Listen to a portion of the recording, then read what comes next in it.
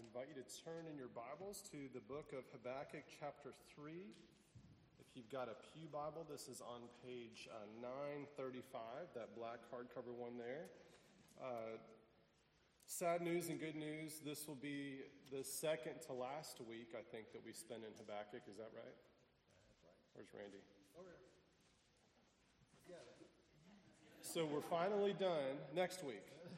And then we'll be starting into the Gospel of Mark in a few weeks. And that might take a little while, but at least we got into the New Testament. We got to the Gospel. I'm always very excited about preaching through the New Testament. So you got something to look forward to after Habakkuk for those of you who have been sad about leaving it. If you would, though, would you please stand with me as we read God's Word this morning, Habakkuk chapter 3, verses 3 through 16. And let me pray for us. Father God, we ask that you would come now and speak to us through your word. Lord, that you would open our eyes and open our ears, open our hearts. Lord, that we would hear you and see you and encounter you, that we might be forever changed. We pray this in Jesus' name. Amen. Habakkuk chapter 3, starting in verse 3. God came from Teman, and the Holy One from Mount Paran. His splendor covered the heavens, and the earth was full of his praise. His brightness was like the light. Rays flashed from his hand, and there he veiled his power. Before him went pestilence, and plague followed at his heels. He stood and measured the earth. He looked and shook the nations. Then the eternal mountains were scattered. The everlasting hills sank low. His were the everlasting ways. I saw the tents of Cushan in affliction. The curtains of the land of Midian did tremble. Was your wrath against the rivers, O Lord? Was your anger against the rivers, or your indignation against the sea, when you rode on your horses on your chariot of salvation? You stripped the sheath from your bow, calling for many arrows. You split the earth with rivers. The mountains saw you and writhed. The raging waters swept on. The deep gave forth its voice. It lifted its hands on high. The sun and moon stood still in their place. At the light of your arrows as they sped, at the flash of your glittering spear, you marched through the earth in fury. You threshed the nations in anger. You went out for the salvation of your people, for the salvation of your anointed. You crushed the head of the house of the wicked, laying him bare from thigh to neck. You pierced with his own arrows the heads of his warriors, who came like a whirlwind to scatter me, rejoicing as if to devour the poor in secret. You trampled the sea with your horses, the surging of mighty waters. I hear, and my body trembles. My lips quiver at the sound. Rottenness enters into my bones. My legs tremble beneath me, yet I will quietly wait for the day of trouble to come upon people who invade us. This is God's inspired word, so please be seated.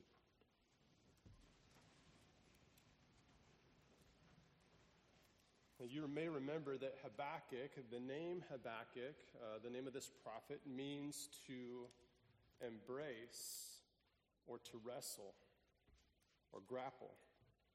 And Habakkuk is a prophet who is wrestling with the idea of injustice and evil in the world. And he's trying to understand. He begins his book by talking about how can the wicked prosper and how can God allow horrible, terrible things to happen in the world. You know, and the insinuation, or really the accusation, is one of three things. Either that God does not know what's going on, that God is not able to correct these problems that the prophet sees, or simply that God does not care about his people. You know, God, don't you see, or don't you know, or can't you do anything? Don't you care? There's not really any other options here. And he's watching as these Babylonian forces are coming and they're taking over Israel, and he's wondering why God isn't answering their prayers. You know, is Babylon too powerful for God? You know, God had worked and done great things for the Israelites once upon a time. It's almost like a fairy tale. I don't know how many of you sometimes read things in the Old Testament and you get sort of like the flannel graph pictures in your head from Sunday school. Or maybe the VeggieTales images if you're a little bit younger or maybe older, depending on where you are, you kind of have these cartoonish images where it makes them kind of not real.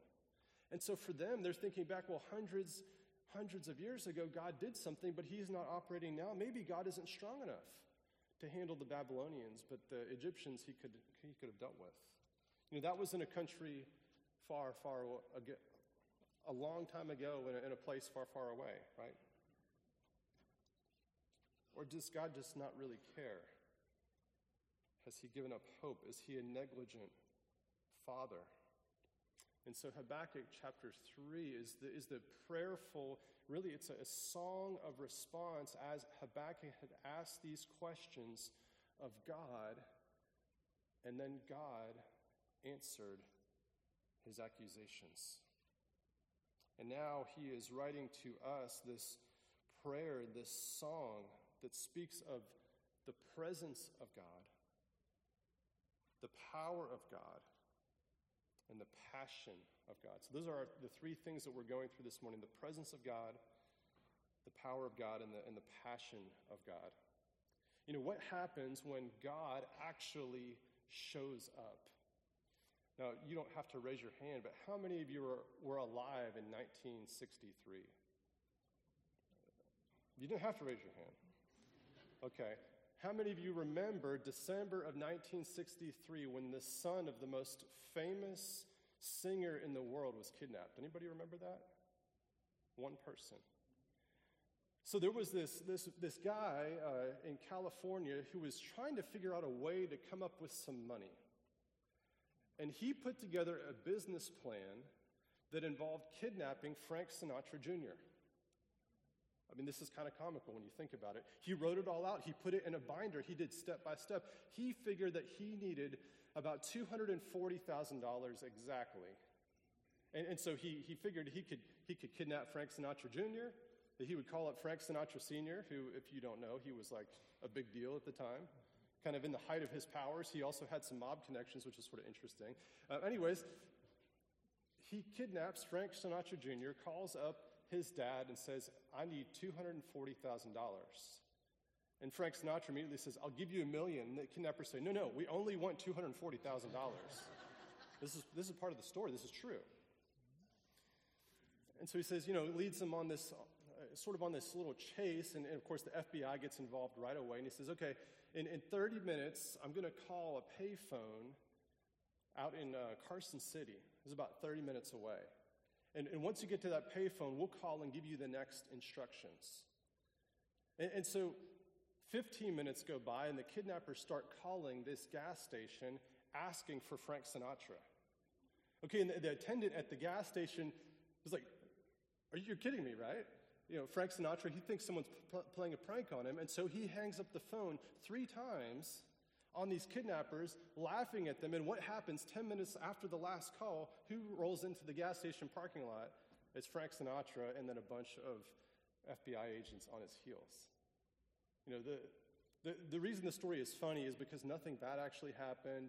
They got Frank Sinatra Jr. back, safe and sound. He wasn't even planning to hurt him. In fact, later on in his confession, he said, well, I'm a good Catholic, and so I was planning to pay back the Sinatras. Over the course of 5 years, I was just going to, pay it back, all the money that I had borrowed from them because he couldn't figure out a conventional way to finance his dreams and schemes. And actually, this guy, later he's acquitted as being kind of certifiably insane, but then he went on to make a lot of money anyway in real estate. So, what happens when Sinatra shows up? Like the whole place goes crazy. What happens when God actually shows up in the midst of these accusations and in the midst of all that is happening here in the world? And that's what Habakkuk is telling us, the presence of God. And it sort of seems like Habakkuk is kind of forgetful. He's forgetful of who God is, right? He thinks, again, that God isn't around, that God doesn't see. It's kind of like he's playing a game.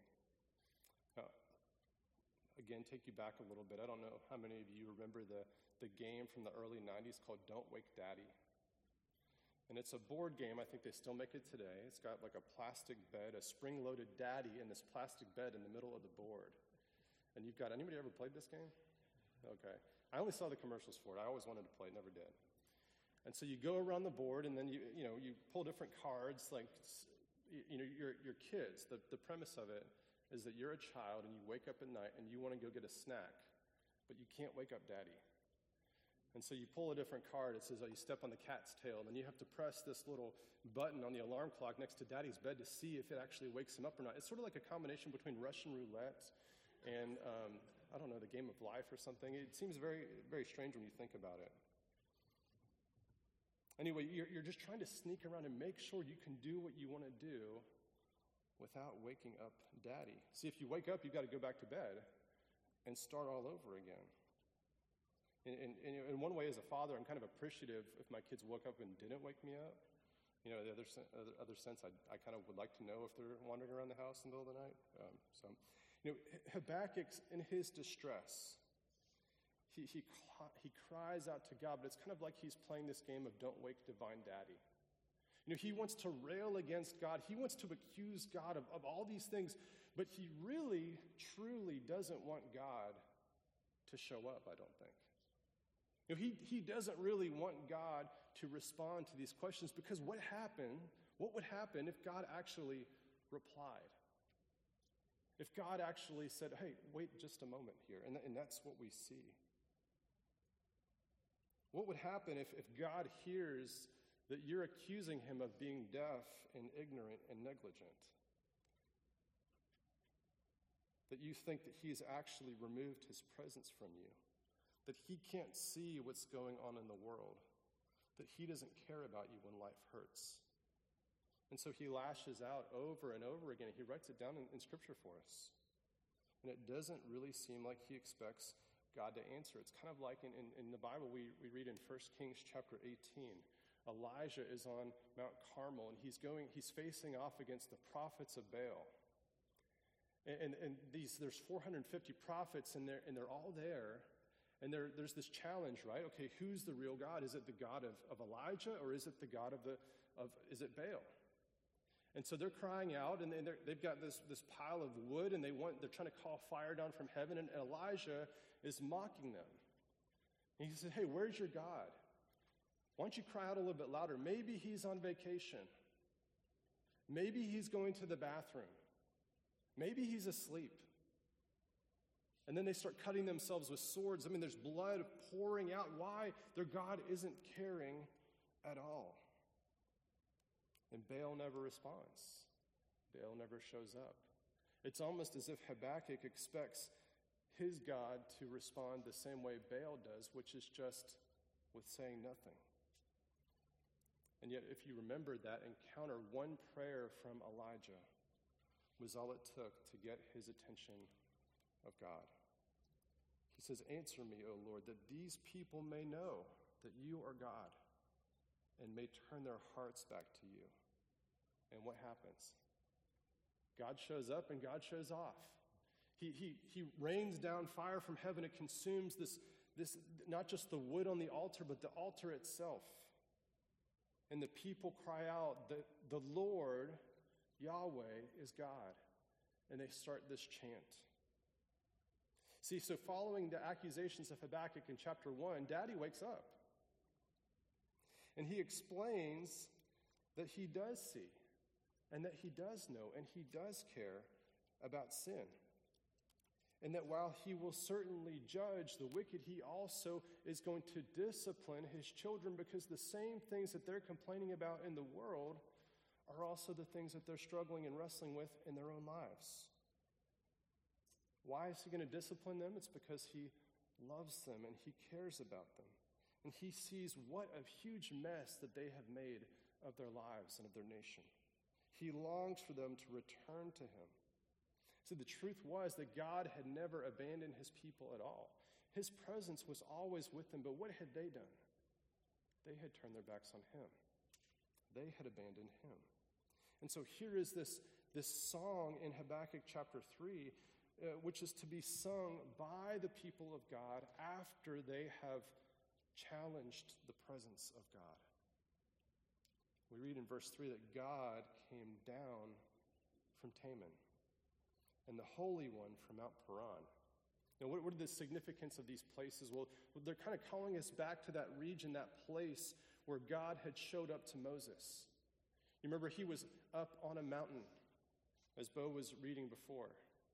And that God came down to Moses and gave him the 10 Commandments. Now, side note, what were God's people doing when Moses was up talking to God? God's people were down in the valley, creating a golden idol and worshiping it. And yet God came down and met with Moses. When Moses came down, his face is shining so brightly that the people can't even look at him. He's got to wear a covering just so that other people can be in Moses' presence. See, Mount Sinai was a holy place. Moses had removed his sandals in the wilderness when he met with God at the burning bush. But here we read about this mountain where God came to. And Moses told the people ahead of time, hey, don't go into the mountain. Okay, when I'm up there, don't go on it. Don't touch it. Because what happens if you touch it? You're gonna die. If a man or a beast, an animal, wanders up onto this holy mountain of God, don't even touch them. He gives instructions on how to kill the people that have gone into the holy place, okay? Don't even touch them. Throw stones at them, because what's going to happen to you if you touch the one that's been cursed by God? I mean, it's incredible, right? That God shows up. And God, who is perfectly holy, has ways that he expects his people to come to him. See, to be an unauthorized entrant into the presence of the Lord meant certain death, because God is perfectly perfect. He is wholly other, and he's worthy of nothing less than perfect obedience, perfect affection. See, but God is not limited to or contained to one certain geographic area. It wasn't just this one mountain that contained the presence of God, right? God is never absent. He is never not present. And the theological term for that is that God is omnipresent, right? Omnipresent, which means omni is all, present. You know, God is always present. He is always at hand. He is never removed. He is always near. And so what does that idea of the nearness, this constant presence of God, do to us? Does it bring comfort to you?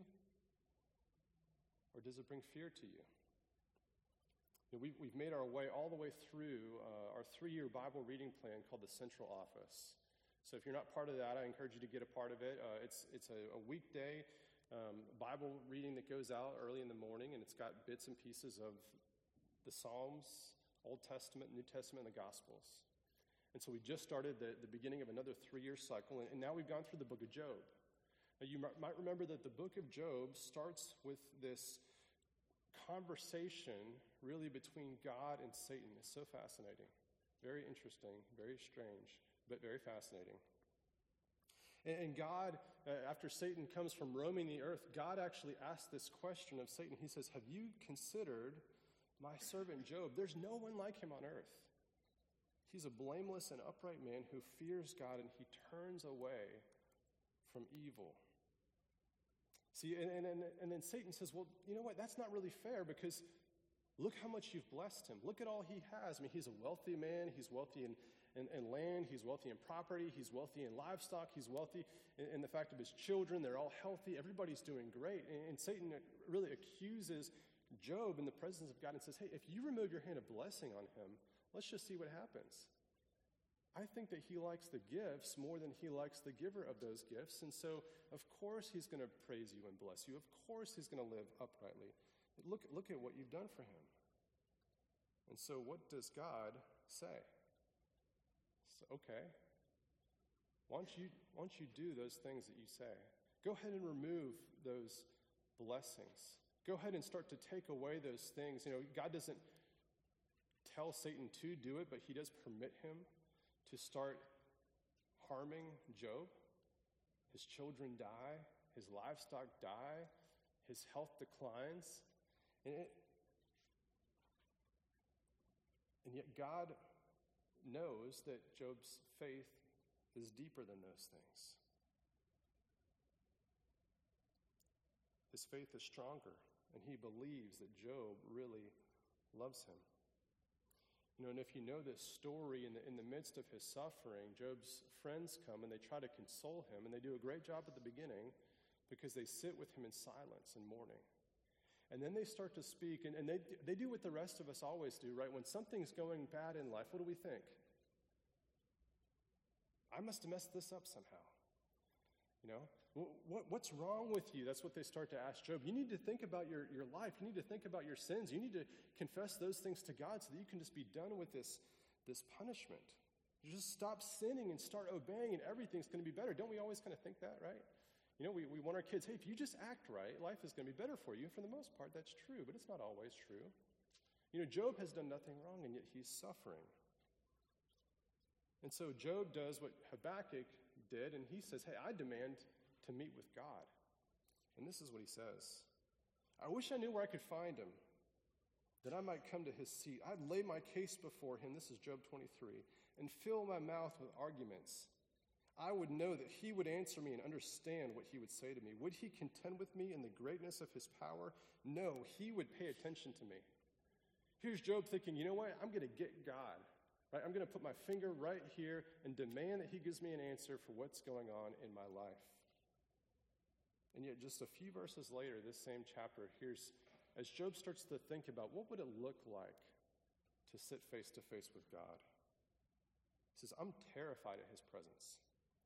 When I consider, I am in dread of him. God has made my heart faint. The Almighty has terrified me. Yet I'm not silenced because of the darkness, nor because thick darkness covers my face. See, after demanding this audience with God and thinking about what's going to happen if God actually answers him, he's filled with dread and terror, and he's faint-hearted. The presence of God didn't bring him any consolation. In fact, he was thinking, you know what? If God shows up, that perfect God, that holy God, I've got something to fear. And what happens when God shows up? When the presence of God is revealed in a special way? Well, then the power of God is on full display. His splendor covers the heavens. The earth is full of his praise. As we read through Habakkuk 3, there's a brightness, rays of light. There's pestilence and there's plagues. The mountains are scattered. The hills are flattened. The rivers rage. The earth is split. The celestial objects stop their orbits. The whirlwinds scatter. The sea is trampled. And this is awesome and awful in every sense of the word. See, when God shows up, he can't help but showing off because he's not just omnipresent, but what else is he? He's omnipotent. He is all powerful. He is everywhere, but he also has dominion over everything. In these images, we're reminded about how God has acted in history. These are the things that he has already done. Remember what God did for Noah and for Moses and for Joshua and for David, and over and over and over again, he revealed his presence by demonstrating his power. See, when another prophet, the prophet Isaiah, finds himself transported into the throne room of God, and he comes face to face with the perfect power and the perfect holiness of God, he cries out, "Woe is me, for I'm lost. I'm a dead man," is what he says. When I think of the power of God and I look at my own self and I think of my own weakness and my own imperfection and I see him, I realize immediately I don't belong here. And so what does it mean to fear the Lord? Well, Psalm 34 tells us to taste and see that the Lord is good, and blessed is the man who takes refuge in him. O fear the Lord, you his saints, for those who fear him have no lack. See, taste and see that fearing God is good. Understanding who he is and respecting him for his power and his might and all of these things. We're not fearing some unknown thing. This is a fear of the known, having a proper perspective of the power and the possibilities of the omnipotent. What can God do? The answer to that question is always whatever he wants to do. And so throughout the Old Testament, the people continue to look back at what God has done. And they try to remember the powerful God, and they try to think back on those things, and yet so often they get callous. They forget. They grow tired. And yet it's often the enemies of God who are doing a better job of fearing God than the Israelites are. Think of Rahab, who is this prostitute in Jericho, and as these spies come before her, she tells them that her people are terrified because they've heard about what God did to the Egyptians and what he's doing against the enemies of his people. She's more afraid of God than they are. And what happens to Rahab? Well, God delivers her. God shows up and God shows off. And so we have the presence of God, the power of God, and finally the passion of God. See, throughout Scripture, when God acts, when he reveals his presence and demonstrates his power, he doesn't do so in an arbitrary way. So chapter 3, verse 6, we see that he stands and he measures. He's using perfect vision and perfect judgment. And what we know about God, both from here and the rest of the Bible, is that he is always motivated by his passionate love for his people. You know, anytime we see the wrath of God, the anger of God, the judgment of God, it's always aimed against those who are attacking those whom he loves. You think of that mama bear and the baby bears, and how this rage is what? It's fueled by love and care for his people. All of God's acts throughout the history of Israel, the flood and the plagues and the Red Sea and everything. When you look at the heart behind the power and the purpose behind the action, you see that God is always at work trying to draw his people closer into his presence so that they can experience his love in a way that will transform them forever. And we find this most perfectly where? When we consider Jesus. Think of the presence of Jesus now. The Creator God who made the world was not content to sit back and watch the world burn. See, God saw us in our helpless estate with perfect knowledge of all of our missteps, all of our mistakes, all of our failures, all of our flaws, knowing full well that we had more than just lost our way, but submitted ourselves headlong into sin, the very thing that sought to destroy us. And what did God do? He put on flesh. He came to dwell among us, to live with us, to be like us, to be present with us in a way that had never happened before. And he didn't just stop there. He wasn't merely present with those people in the first century Galilee, was he? And he made a promise to all of his disciples. He said, I will be with you always. That everyone who ever follows after him and submits to him will not just have this warm feeling in their hearts and just kind of know the love of God, but they would actually have the presence of God inside of them through his very Spirit. And then we think of the power of Jesus. Jesus had power over sickness. He had power over demons. He had power over nature. When it comes to walking across water, which I hear is pretty hard to do, he could do that. Even his best friends are terrified of him when they see his power and they ask, who is this that even the wind and the waves obey this man?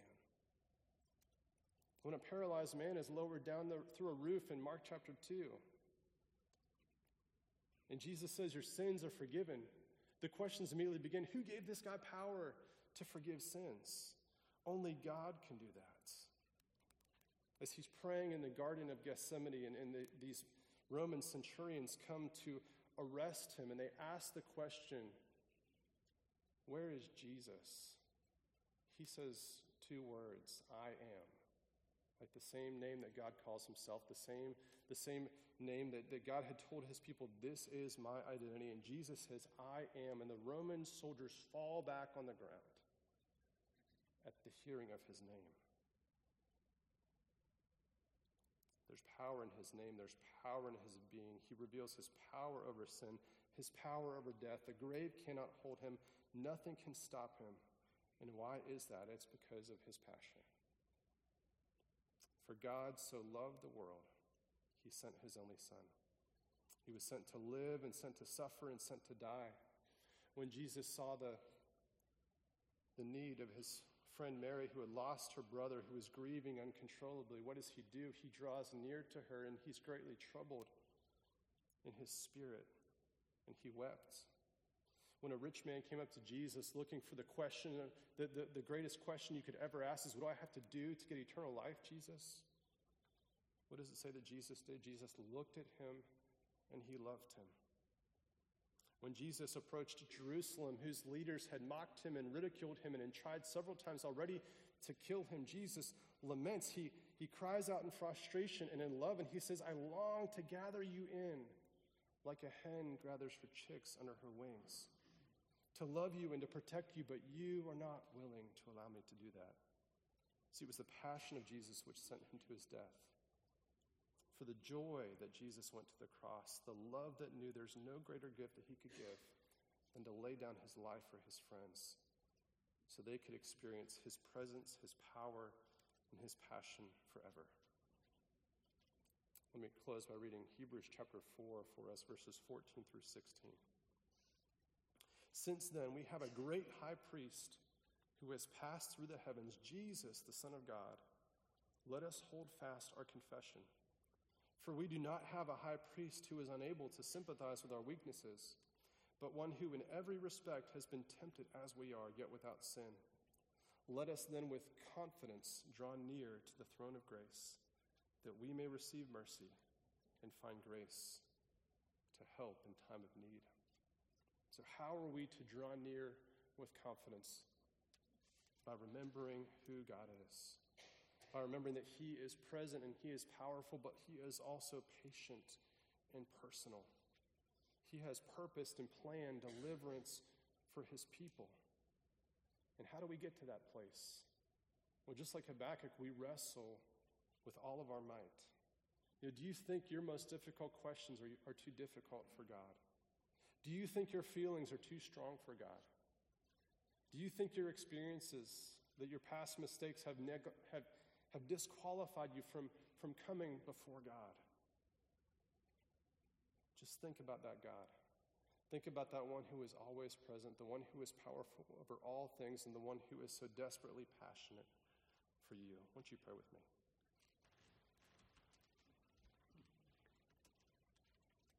Father God, you are an incredible God. You are sovereign over big things and over small things. Lord, every hair on our heads you care about. Lord, every minuscule detail of our lives, the things that we think no one else even notices, Lord, you are deeply aware of. And Lord, you know how desperately each of us need Jesus. We thank you that you are never apart from us. Lord, that you are always with us, that there is nothing that you don't see, that there is nothing that you are not in control of. Lord, and we thank you that your love for us is so much deeper than we can ever realize. And so, Father, we ask that today you would help us to come to you with all that we are, to trust you with everything that we bring, and to feel the love of Jesus in our hearts. We pray this in his name. Amen.